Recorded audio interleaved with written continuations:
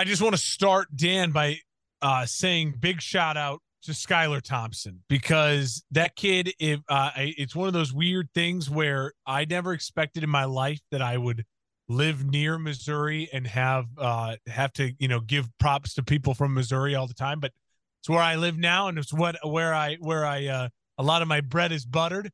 And Skylar Thompson, I've learned so much about this kid over the last couple of weeks, because he is when you see his profile, like where he went, grew up and everything, credits it to Palmyra, Missouri, about 15 minutes away from me, right here in Quincy, Illinois, just across the river. I don't think he played his high school football there, but the family's all from the area, Thompson family. They even gave the shout out to the dad during the game, that he, made the 15-hour drive from Missouri to Buffalo for the game. I will say this.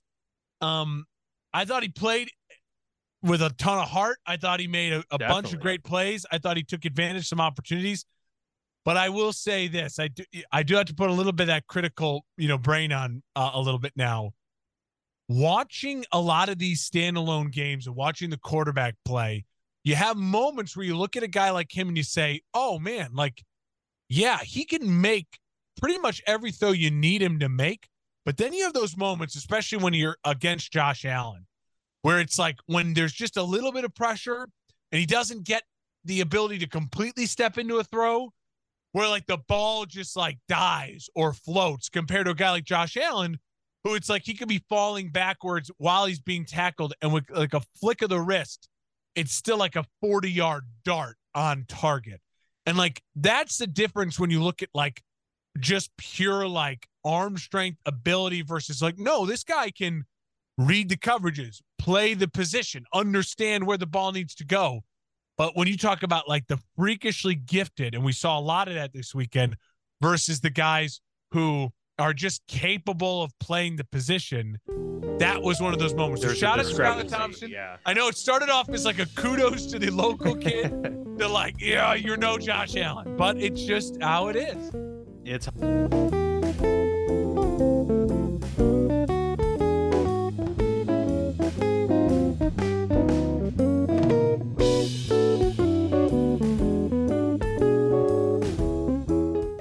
how it is, and you can carve out a very nice career for yourself with just doing that. Just be a backup in the league, some guy that can play quarterback, but not necessarily at the elite level to get those big starter contracts. But yeah, I mean, that's what you see here in the postseason more than anything else, is those plays. We saw some really good quarterback battles.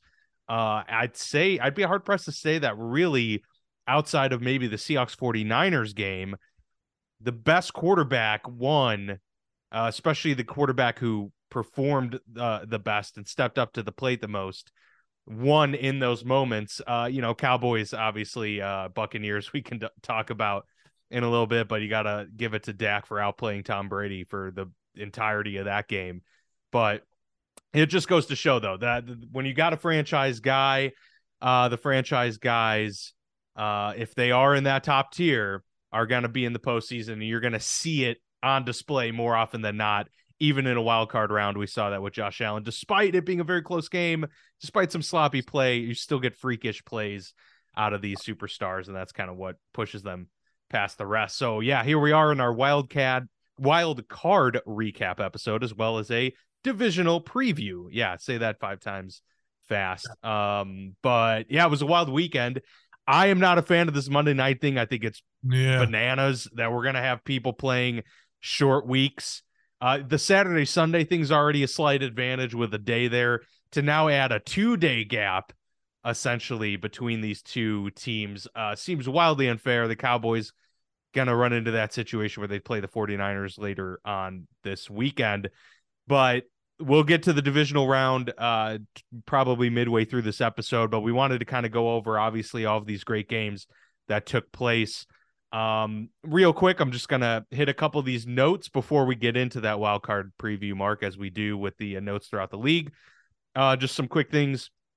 Jim Harbaugh, reports are that he is going to be returning to Michigan. So it seems like that about 10-day to 2-week gap of there being some heated talk about him foregoing college to come back to the professional ranks seems like that's going to be on hold at least for a little bit longer. Sean Payton finished an interview with the Houston Texans, and I think that's probably where that will stay moving forward. But hey, crazier things have happened. Cardinals hired themselves a GM, so now they're going to have to find themselves a head coach after Cliff Kingsbury was let go. And finally, after the Ravens loss, which we will get to, J.K. Dobbins very vocal afterwards about, if we have Lamar in this game, we win, which is an interesting choice of words to throw shade almost to you. I mean, he's not wrong, obviously, but it's almost like, hey, you win with the guys in the locker room, you lose with them too. But not only that, Mark, fans and the teammates throughout the locker room all came to defense of Lamar in this contract dispute situation. Obviously, it wasn't made clear that Lamar was not playing in this game due to his own choices. But you read between the lines, you could tell, Lamar probably could have come back early, but decided to prioritize his health since the Ravens haven't given him that long-term deal. It's what we've been talking about for a while now. So I'll just leave on that note and kind of get your thoughts on the Lamar situation, on the fact that the entire team is rallying for this guy to get paid. Just a couple days after their playoff loss, they're already, coming out in support of him. I think it says a lot about the pressure that not only Lamar was applying to the Ravens, but now the entire team. This is going to be a tough one for Baltimore to just let this guy go without a contract extension. It's really, to me, coming down to the fact that you're going to play a little more chicken this summer. They're going to have that game where it's like, if Lamar's number hasn't changed, and remember, it's Lamar and his mom that are negotiating this contract. And if their number hasn't changed, they want fully guaranteed money equal to or more than Deshaun Watson or in that ballpark. I'm sorry, if I'm the Ravens, I would be comfortable setting that precedent of saying we are not the Cleveland Browns. Maybe the Jets will be that desperate and give you that money. Maybe the Commanders would be desperate and give you that money. I don't know, but we are not going to set that precedent. And I would stand by that if I'm them. So far, the last 3 mega deals done by quarterbacks, Watson, Wilson, and Murray, all of them look like horrifically bad deals right now for the franchises. And so there was a run of good contracts. The Mahomes deal, the Allen deal, those were big deals, but they were spread out over 8 years and 10 years. And you have all this flexibility to move money further down as the cap will expand. And then you get this run of these 3 deals in a row that were just mega deals, 4 and 5 year deals. Where you're talking about massive amounts of money, like the Aaron Rodgers deal, another really bad deal because it kind of traps the franchise. They're really player friendly. If I'm the Ravens, I would look to extend maybe the years. I would say, listen, Lamar, we'll go up to 6 years or 7 years. Like, we'll extend the years, but we're not going fully guaranteed. And if Lamar is firm on this and it's just about the money, I think there will be an organization that would trade for Lamar and be willing to do a deal that Lamar would be happy with. And I do think that Lamar would, within 2 years, regret it terribly. If I was in Lamar's ear, if I could get a hold of Lamar, I would tell him to get with the Ravens this year. You already saw when you get beat up, how quickly your career can start to unravel with injuries. I would get that Kyler Murray-esque deal. I would take that. I'd run with it. I'd say, I want a clause in my contract that says every year you got to draft me a wide receiver or something. Like, you know what I mean? Like, build up around me, build that help. So that's going to be one of the biggest storylines of the offseason, because I don't think if you're the Ravens and you tag Lamar Jackson, I don't think he's going to play under it. I think you could force a trade, and then all of a sudden, what could kind of break loose in the NFL, because Lamar Jackson's one of those 6 guys that a lot of teams in the league would give up whatever they have to just go get him, especially in the NFC. If Lamar Jackson could find his way to the NFC, he instantly becomes the top dog. Like, I mean, in the NFC, right there with Jalen Hurts, as far as the young guys kind of running the NFC for the future. Matt Stafford, depending on his health next year, might have a little bit to say about that, but it's a different world in the NFC versus the AFC. So that is going to be one of the biggest storylines, if not the biggest storyline of the offseason. Oh yeah, definitely. It's going to be up there for sure. And you're right. I mean, they're going to be playing with fire a little bit if they do choose to place that franchise tag. I think they ultimately that's where this thing goes to extend the negotiating window. Um, but you know, from their aspect as well, I mean, it's been pretty clear. It seems that Lamar would be willing to hold out and potentially even hold out for back-to-back years, if it came down to something like that. And it would just kind of kick the can down the road for the Yeah. Ravens. So, better to have a clean break sometimes than to force the hand and put yourself in that position. So it'll be interesting to see for sure. And I'm really curious to see what the Cardinals end up doing for their head coaching vacancy as well, considering it's really not as enticing of a job as it seemed back when Cliff Kingsbury took over the helm there. It's a little bit rough in It's Arizona. really not sure. a great job. I mean, I got to be honest. I was doing on my Saturday show, I was kind of doing that whole let's rank the jobs type of things.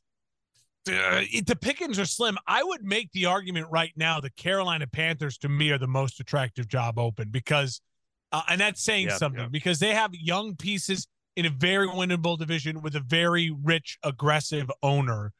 And so I would argue to me that's the best job available. They're also in a spot in the draft where they can trade up, or they're in a spot where they have enough firepower to trade for a quarterback that they would want. Maybe it's a Lamar Jackson, whoever. I would argue that's maybe the best spot. Usually you argue, oh, if you have an established quarterback, that's a great place to be. But the established quarterbacks who are looking for head coaches are coming off of either disastrous injuries or just disastrous years. And I don't know if I want any part of those situations. Yeah, I mean, it'll change a lot once we find out maybe where Derek Carr ends up next year, Yeah. and even Jimmy Garoppolo to a lesser extent, and maybe some of these jobs become a little bit more attractive with that kind of security and peace of mind there. But that is for the offseason talk, and we will get there. We'll have plenty to discuss come March and onward. But let's get to these wild card games. Seahawks at the 49ers. This was a game that I think we both called. We both, took the 49ers to win. I'll go as far as to even say I was pretty spot on in terms of how this thing would play out. I thought that it was going to be close early on. The Seahawks start to come back, and they did have a 1-point lead at the break. And then fourth quarter, it gets carried away, and the 49ers completely, blow the lid off of them in the second half. That is what happened. Brock Purdy had a really good game. He didn't have to do too much. But he threw 3 touchdowns. Christian McCaffrey was really efficient on the ground.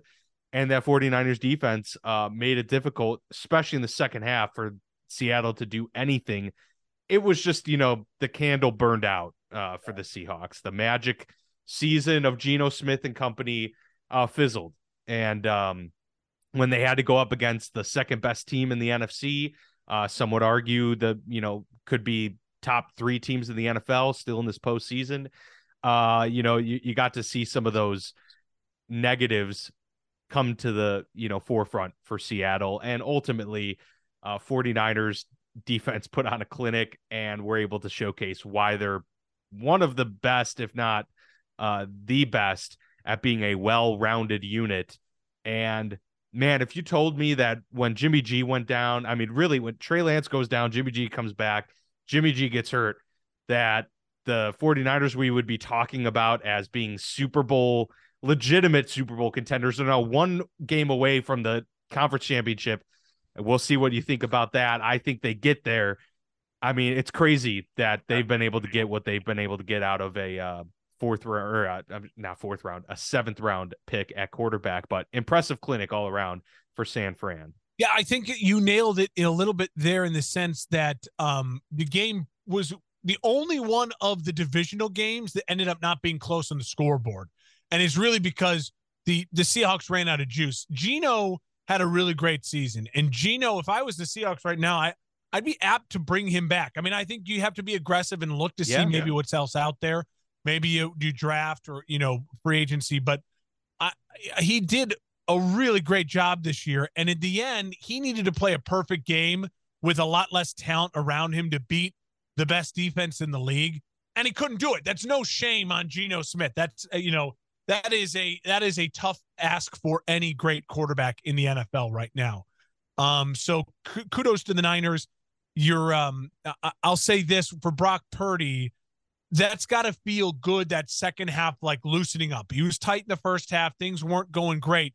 But if you're asking a Niners fan this morning, hey, what was your nightmare going into that game? Well, your nightmare was Purdy looks overwhelmed and then and he just falls apart. Well, your Throws nightmare, 4 picks. Yeah. he lived it in the first half, and what did he do? He came out and had a great second half. So hopefully now that kind of shock and awe of the playoffs that is off of him a little bit. You can just go out there and play football. I think they have a great matchup against the Cowboys. We'll talk about all the matchups for next weekend soon. But yeah, a dominating win by the Niners. It ended up being the only non-divisional game that wasn't close. And it started what I thought was going to be a boring weekend of football. And it was anything but it. It was the only kind of boring game there by the end of it of the whole slate. Yeah, a lot of these going down to the wire, and that kind of leads us to the Jacksonville Jaguars' improbable comeback. Speaking of a quarterback that had a tale of two halves, I don't think anyone's had as stark of a contrast between the first and second half as Trevor Lawrence did in this game. So the Chargers jumping out to a 27-0 lead in the first half. Jacksonville, looking all but dead in the water.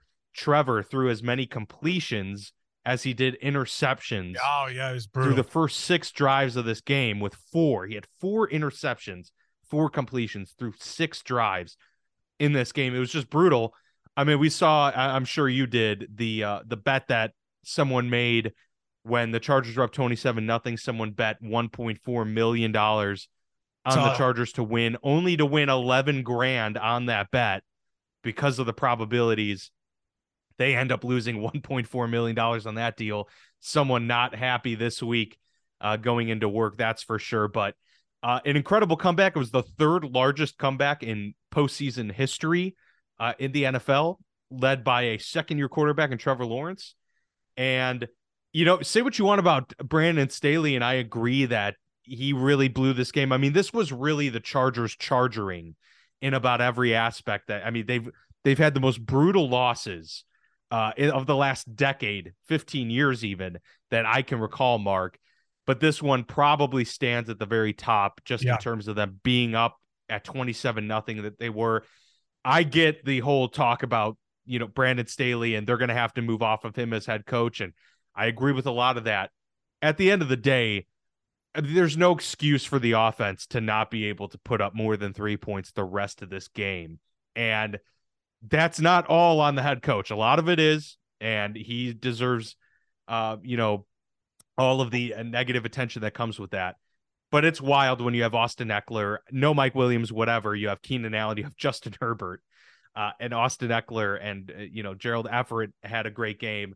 To not be able to get anything going in the entire second half is brutal. I mean, it's really, really bad. Meanwhile, the Jacksonville Jaguars put on an absolute clinic in that second half. So really it was one team completely folding and falling apart, and the other choosing to pick themselves up, have a resurgence. I think that 7 points in the second quarter really helped Jacksonville feel like, hey, this is still attainable. They didn't go down 27-0 at the break. They were able to get 7 points back, show that they can actually get a score, and then we're able to get over the hump. So huge win for Trevor Lawrence. Got to give them all the credit to Jacksonville for doing it, but the Chargers did blow this all the same. Well, remember, Brandon Staley's a defensive coach, and I would argue your defense gave up 31 points in the last, That's terrible. And that's just another reason why Brandon Staley should be fired. It doesn't look like he is going to be fired. They just fired Joe Lunardi, their offensive coordinator, today. So he's out. So I think that's where they're putting the blame on. I think Justin Herbert deserves a little of the blame. Patrick Mahomes lost in the AFC Championship game at home because their offense stalled. And we put a little pressure on Patrick Mahomes, like, hey, all you had to do was find a way to get one extra first down, one extra field goal, and extend one extra of those drives in the second half against the Bengals defense, and you would have been in the Super Bowl. And they didn't do that. And so the Chargers, it's the same thing. Now, to me, the game turns around.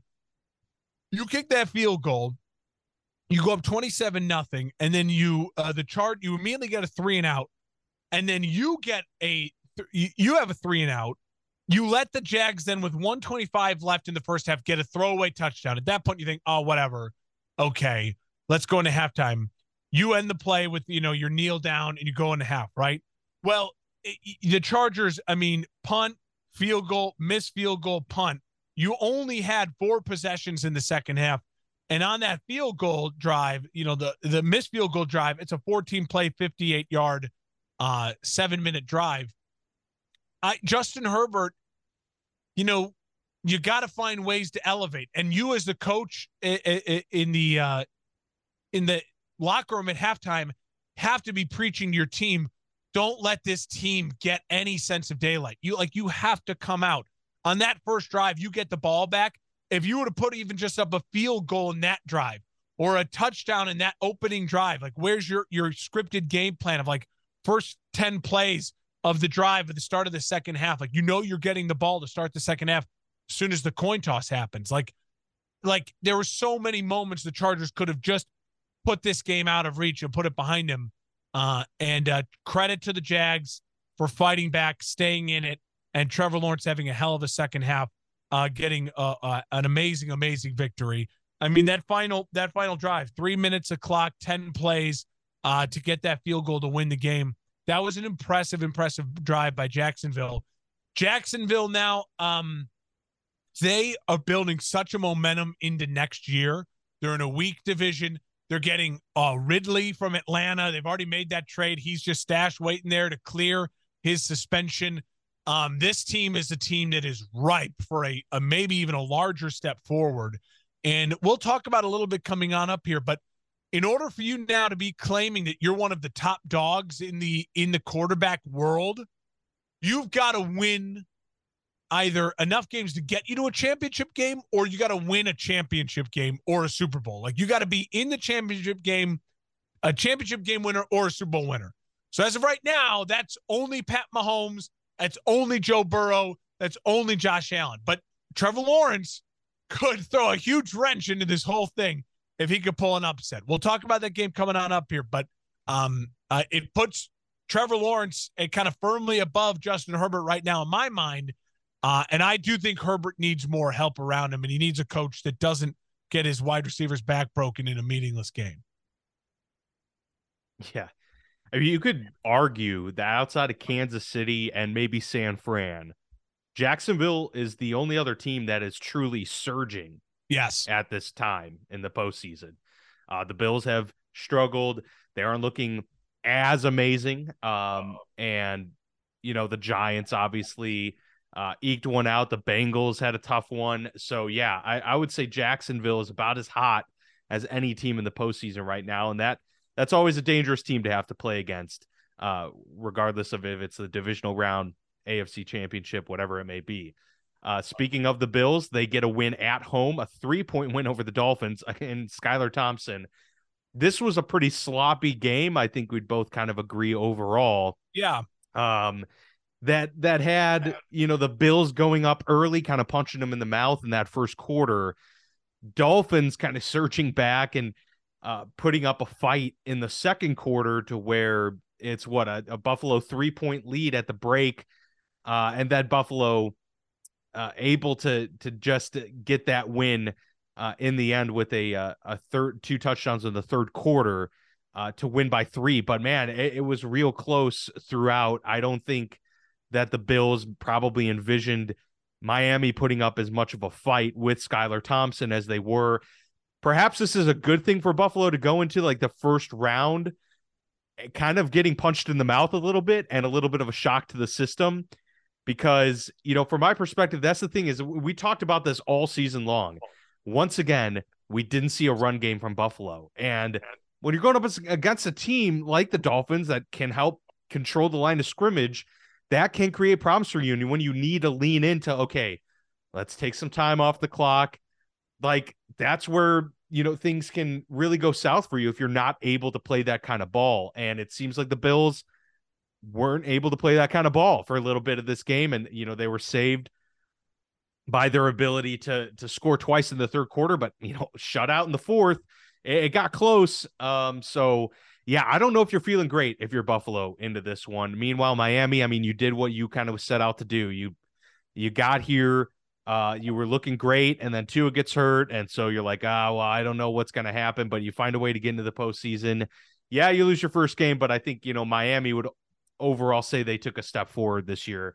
Meanwhile, Buffalo, I mean, I don't think that was as convincing of a performance going into the divisional round as you would have expected. No, absolutely not. And I will say, if you're Buffalo, you did win, though. Like, I mean, it is one of those disaster averted, crisis averted. I think Buffalo played with their food a little bit, and especially after getting out to that big lead, and then the food kind of bit back at them. And I think they were shocked about that. I think they really were, and it kind of caught them off guard. I didn't ever really feel, though, as though Buffalo wasn't going to find a way to win this game. Josh Allen has got to cut down to the turnovers. I mean, he really does. And I think part of that is on Josh, where it's like, you're getting a little too loose. The one thing I'll say about the Bills offense that really concerns me right now, besides the run game, obviously, we've beaten that to death all season. It's a huge concern, is that the Bills don't seemingly have that just string of plays in their playbook where it's like, hey, 3rd and 5, go get 7. Hey, yes. 2nd and 6, go get 8. Like, they just don't have those plays. No one is better in the league right now of just exploding and gigantic plays and wow plays than Buffalo. But you live by that. You can die by that. And part of that is Josh Allen is going to create turnovers. And those turnovers, if your defense isn't elite and isn't playing perfectly, they're going to let up points. It's the modern NFL. Rules favor offense. So that's a concern. Otherwise, I felt like Buffalo, breathe a sigh of relief. You're home next week. You got an emotional big game coming on up, refocusing, but they escaped. They escaped. That was the best way to say it in the end there. They played with their food, and they escaped. Yeah, it does seem that there's a lot of off script, too much off script in Buffalo, rather than, as you mentioned, just attacking certain downs in a certain way and having certain scripted plays to get X amount of yardage. I'm sure they are there, but it doesn't play out that way throughout an entire game, and it doesn't seem, at least, to be that. It seems a lot more like Josh Allen relying on Diggs or doing the deep shot to Davis to try and create plays. And, that can bite you sometimes as well. You got to be careful with that one. The Giants get an upset over the Minnesota Vikings, and credit where credit's due. I mean, look, I know that, I was a little bit higher on Minnesota this year than you were. They go 13-4, and I'll grant you they were probably, at the end of this thing, the worst looking 13-4 team that I can recall recent memory. But I'll give Kevin O'Connell credit for getting them to that point and making what he could of with that offense. That being said, it was still a big upset in my view for the Giants to go on the road in the Dome and just flat out outplay Minnesota. This one, despite being a 7-point game, 31-24, I felt like New York had a lot more control throughout this whole thing. And it never felt like Kirk was going to go out there and have one of those, pivotal drives that you need to solidify yourself. They felt like they were playing catch up a lot. And, at the end of the day, Daniel Jones had himself a great game, probably one of his best as a pro. And New York was able to put together a complete team performance, aided by their defense as well in this one. I was impressed with New York's performance. I was underwhelmed by Minnesota's. Didn't really have much faith in either team, and I'm not going to, change that view after this win. But, good on New York. You are playing with house money right now. I'm so mad at myself for not picking New York. I wanted to pick New York, but I thought, I'm going to pick another upset, and there's not going to be too many upsets, and I'll go with the Jags. And, I've been so hard on the Vikings all year. I'll give them one playoff win, and then they're going to get blown out by the Niners. And I watched that game with a diehard Vikings fan, one of my good buddies here in town. He's a diehard Vikings fan, and we kept saying the same thing over and over in this game. First off, the momentum of the game completely changed. You could tell early this was going to be both defenses are leaky. One defense is like historically bad in Minnesota, and the other one in New York has a good front seven with Thibodeau and Williams, but they can give up big plays, especially to the great receiving core that Minnesota has. So it felt like it could come down to just whoever has the ball last, kind of like how it was on New Year's Eve when these teams played. But then early in the game, the stupid trick play from Kevin O'Connell, the throw to Kirk Cousins, made no sense. It was a horrific play call with a bad moment, and it was a momentum shifting. All of a sudden, then you punt it ball back to him. The Giants score in like 5 plays, and bada bing, bada boom. Also, now you're down big. They abandoned their run game really early, Minnesota. They got away from Justin Jefferson because they were double covering him, and by that time, it just felt like it was too much to catch up. I will say this though, Kirk Cousins. I'm a rabid anti-Kirk Cousins person, but he did not lose you that game. I mean, your defense gave up 31 points in a home playoff game. I mean, that's terrible. I mean, that is horrendously bad. Horrendously bad. You cannot expect to win home playoff games to the Giants of all teams. Yeah, when your defense gives up 31 points at home, I'm just sorry. Like you as an offense, as a quarterback, like that's something that prime Brady would have to it's going to be hard for them to overcome. So now, does Kirk Cousins deserve criticism for being who Kirk Cousins is? Sure. I mean, I wasn't surprised he checked it down to Hockenson at 4th and 8 because that's what Kirk Cousins does. So don't get mad at Kirk saying he lost the game. No. Your defense gave up 31 points at home. I will say this. There was a moment during that game where I felt like the light bulb went off for me a little bit. And I said to myself, modern NFL QBs, this game is a prime example of what GMs are looking for. There were so many moments during that game where if Kirk Cousins had the running ability of Daniel Jones, the Vikings would have moved the chains and stayed alive. There were so many moments where it's like, Kirk, just scoot, go. And maybe it's because now I've watched 2 years of Justin Fields, and it's such a luxury to just be like, oh, the pocket's collapsing. Watch, the play's not over just because the pocket collapsed.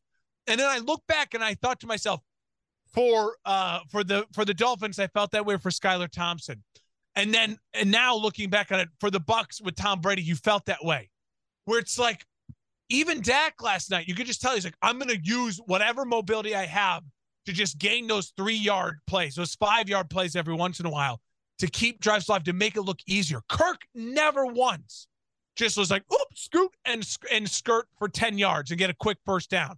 Daniel Jones won the game by just doing that a million times.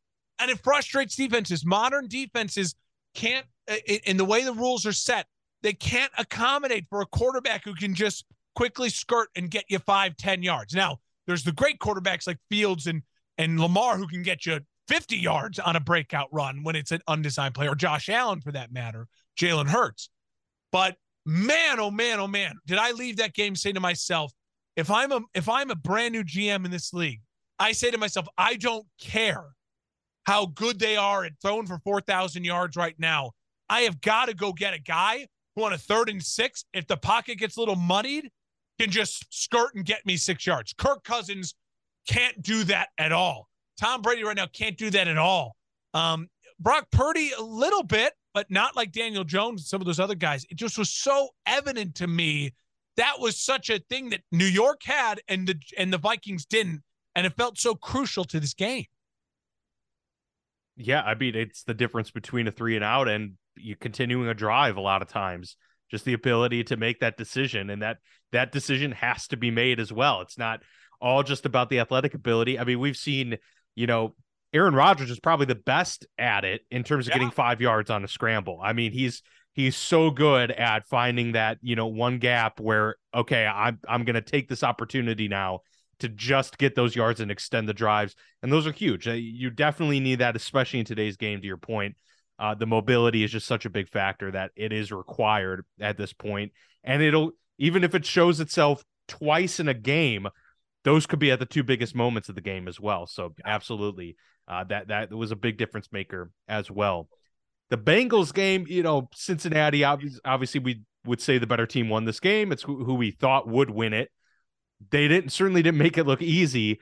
And for a while there, Baltimore looked like they were going to give them a little bit of trouble. It was a little bit of a sloppy game, slow starter, typical AFC North ball. Bengals do come away with a 24-17 win and advance and, survive, if you will, with Tyler Huntley at quarterback for the Ravens. He had a decent game through the air, all things said and done.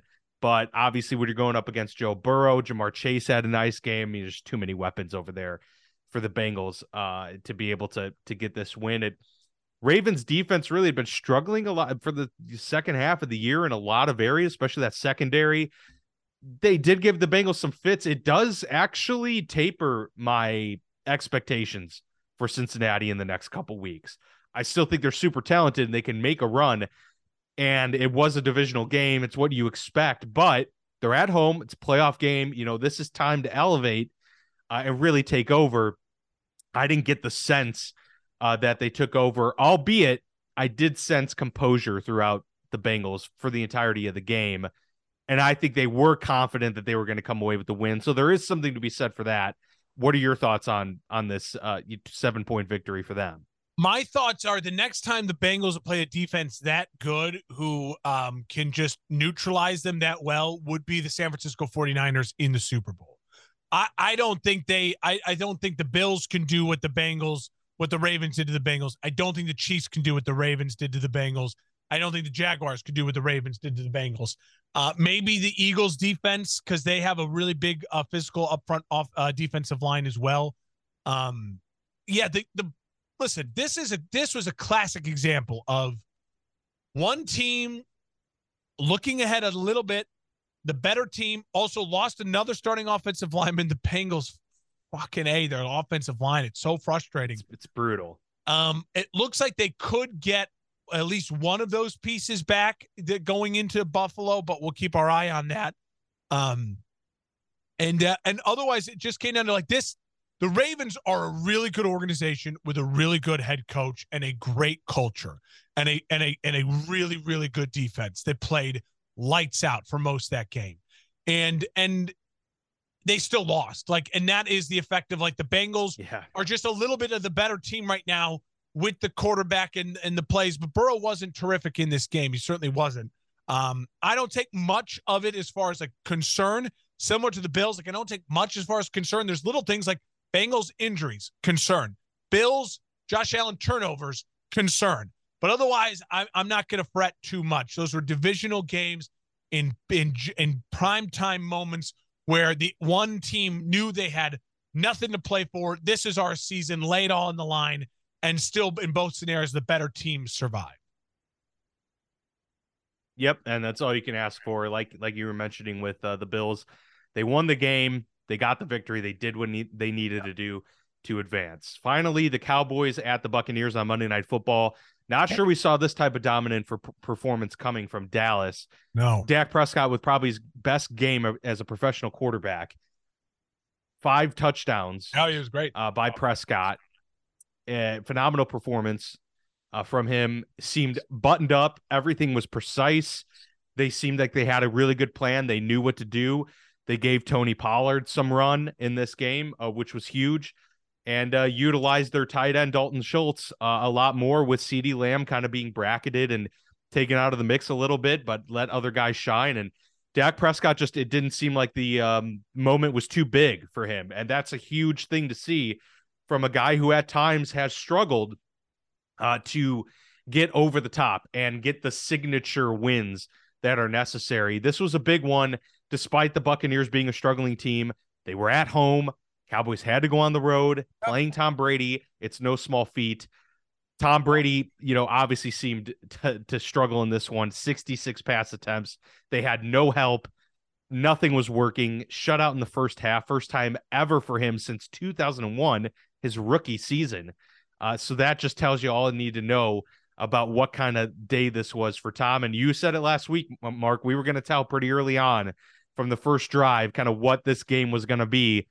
And first drive ended pretty quickly. And there you go. Dallas gets the score, and they were kind of off to the races from there. 31-14 winners. And Buccaneers sent home probably the last of what we've seen Tom Brady in a Tampa uniform. And it went out with a whimper. It was just like we've talked about, a team that really looked old, and they had all year long. And it was just a struggle from the start. They couldn't get anything going. Dallas, a more talented team, won. And so we'll see if they can continue that run next week. Yeah, I mean, the Buccaneers, you got to remember, I mean, in Tom's career there now, 3 playoff runs, a Super Bowl run, a Super Bowl win. I mean, still very successful 3-year stint for the greatest quarterback of all time. And it did end on a little bit of a whimper, and this team looked ancient, and they didn't look competitive at all. And they haven't all year, so I thought there was maybe a little bit magic left, and I wasn't going to be the guy who was willing to bet against Brady and bet on the Cowboys. But I was wrong, and a lot of people were right on that, and they trusted their gut. You did as well. You were 5-1 over the weekend. I was 4-2 because the Bucs-Dallas game killed us. We both had the Vikings. You know what? We have a ton of time to talk about Tom, so I don't want to spend any time on that. I will say this. I'm about to poop on the Cowboys when we pick these next games, so I'll say this positive about the Cowboys. I think this was a moment where they were very prepared for it. I think it was a well-coached Dallas team going into this game. Like, it felt like they had the coaching advantage, which we poop on Mike McCarthy a lot, but they felt more prepared. They felt like they knew what their game plan was. I was expecting them to come out conservatively and run the ball and don't let Dak make a mistake, but they were just slinging it. And they thought, we're going to take advantage of some of these things. Their offensive line held up pretty darn well. Dak stayed pretty clean. And credit to Dak, he sensed the moment. There was moments where you saw him diving, flying around, making big throws, not checking it down, saying to himself, this is a legacy game for him. He got that big contract 2 years ago. Since then, he had the ankle injury, the finger injury, last year, and then the finger injury this year, missed time. And it was very much like, all right, come on. Like, this is your legacy as a Cowboys quarterback on the line beyond the money and the contracts and all that. And I think he really showed up. No one's going to fault the Cowboys for getting their heads beat in by the Niners next weekend. So this was a good moment. If you're a Cowboys fan, this is a good moment. You could build on it. I don't know how the Cowboys get better, how they take the next step. That's something for us to try to figure out in the offseason, though. Yeah, I totally agree. Dak played like there was something to prove, and like there was a lot on the line, and there was. And he came through, so you got to give him credit for that. All right, on to the divisional round. We got 4 great matchups, Saturday and Sunday, to look forward to. The first we'll get to see the Chiefs and the Eagles, so that should be interesting as well. We'll start with the Saturday games, the Jags at the Kansas City Chiefs. I got the Chiefs in this one. I don't think that's a crazy statement. They are still the best team in the league, in my view, from a holistic viewpoint. They got the defense that can really make things difficult from a pass rush standpoint. That's going to be tough for Trevor Lawrence and company to power through. I don't think they have another game of consistent 10-play drives like that second half against the Chargers. They really were able to control. I mean, that's the way they would, if they were to win this game, it would have to be that the Chiefs got 8 possessions this game. Something, like that, to just limit the opportunities that Mahomes has on the field. I just don't see that being the case, because I think the Chiefs defense is playing really good ball as of late. They are ascending, and the fact that even all that work could be outdone with one play from the Chiefs on an 80-yard touchdown. So, with that being said, they're also at home. This candle burns out as well for Jacksonville, but a great year, and see you next year type of moment. What see you? I think for me, it goes back to the fact that you have an immovable object and an unstoppable force. Trevor Lawrence is undefeated on Saturdays. Andy Reid, I think, is the greatest coach in NFL history off a bye. And so I'm going to stick with Andy Reid. I think Trevor Lawrence loses for the first time in his life on a Saturday, and I don't think he should hang his head down at all. I think this is going to be, though, a high-scoring affair. I think this is going to be one of those kind of gets into a little bit of a shootout. I think the Jags are going to come in. They're going to empty the tank. Doug Peterson has been in big games, in big moments, and has plays for moments like this. I think you see Doug Peterson, Philly specials all across the field. I mean, they're going to unload it. And the Chiefs defense, it can be taken advantage of. It's a good pass rush, but I like the Jags offensive line. So I think this is going to be a high-scoring affair. I think it's going to come down to sometime in the third, fourth quarter, Mahomes makes the extra play, helps them get a little separation. The Jags make a stupid error or a bad turnover on some sort of moment that gives it the separation, but it'll be really entertaining all the way through. I'll take the Chiefs as well. I don't think they cover the 8.5. I think it's closer than the 8.5. I think the Jags can hang in there. We'll give our official bets on social media by the end of the week, but I'm leaning towards right now the Jags covering, but the Chiefs winning. I see this one getting a little bit out of hand, to be quite honest with you, a little bit late, but either way, we both have the Chiefs winning. I just feel that it'll also be interesting. Just a side note, the Andy Reid disciple and Doug Peterson going against his former colleague and mentor. I think that's pretty cool, and maybe that does give Jacksonville a little bit of an edge at some moments of this game, kind of knowing Andy Reid's techniques and strategies. That could definitely lend itself. I think this is a close first half and blow it open second half for the Chiefs to win this one. The Giants at the Eagles, the only divisional matchup left in this one. The high flying Giants coming off of a crazy end of the year, going up against the 1 seed Philadelphia Eagles with a resurgent, and fully healthy Jalen Hurts at the helm in Philly. This is probably one I think we're both going to agree on as well, in Philadelphia winning. However, I think this will be a close one, Mark, primarily because the Giants, again, playing with house money, that's always a scary team. But on top of it, it's really tough to beat the same team 3 times in the season. And, the Giants swept the regular season series. There was a close one there at the end. And I see, the Giants have been an improved team. The Eagles have been a team that obviously faltered late, had a stumble the last few weeks of the regular season, then had a bye. It's going to require Jalen Hurts to come back into midseason form for week 1 of the postseason.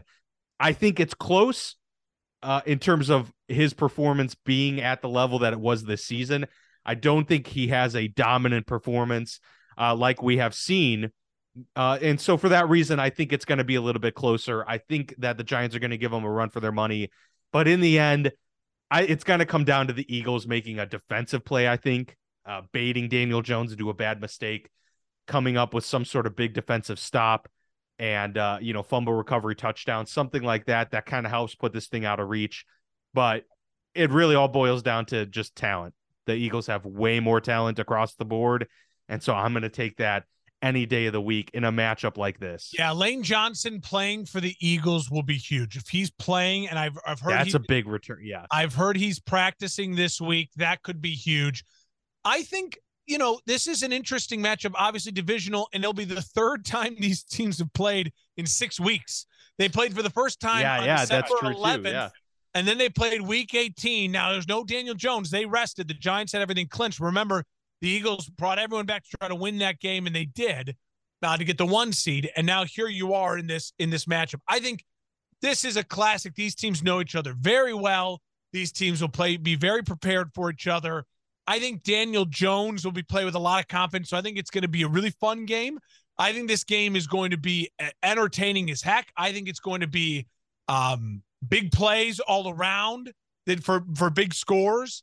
And I like the Eagles to win. I think the Eagles are the better team. I think they have better playmakers. You forget about all those names: A.J. Brown, Devontae Smith, Jalen Hurts, Miles Sanders. I think that offense is explosive. And I think that defense, they'll be able to at least get some pressure on Daniel Jones. They will at least be able to not have 20 yards with no one available when a guy catches the ball. This is a real defense they're playing against as opposed to the Vikings. That alone gives me confidence in the Eagles. I'll take the Eagles. I'm very tempted to take the Giants points, though. I think this could be a backdoor cover, or the Eagles closer than you think. The Eagles win it late. I think it's up to 7.5 in some places I've seen it. That's very tasty. I could see this game being. Yeah, Caesars has 7.5. Yeah, I could see this game being 27-20. You know what I mean? And you cover right there. So yeah. It wouldn't shock me in that way, but I'm loving the underdogs to cover so far in these games. But I like the favorites to win.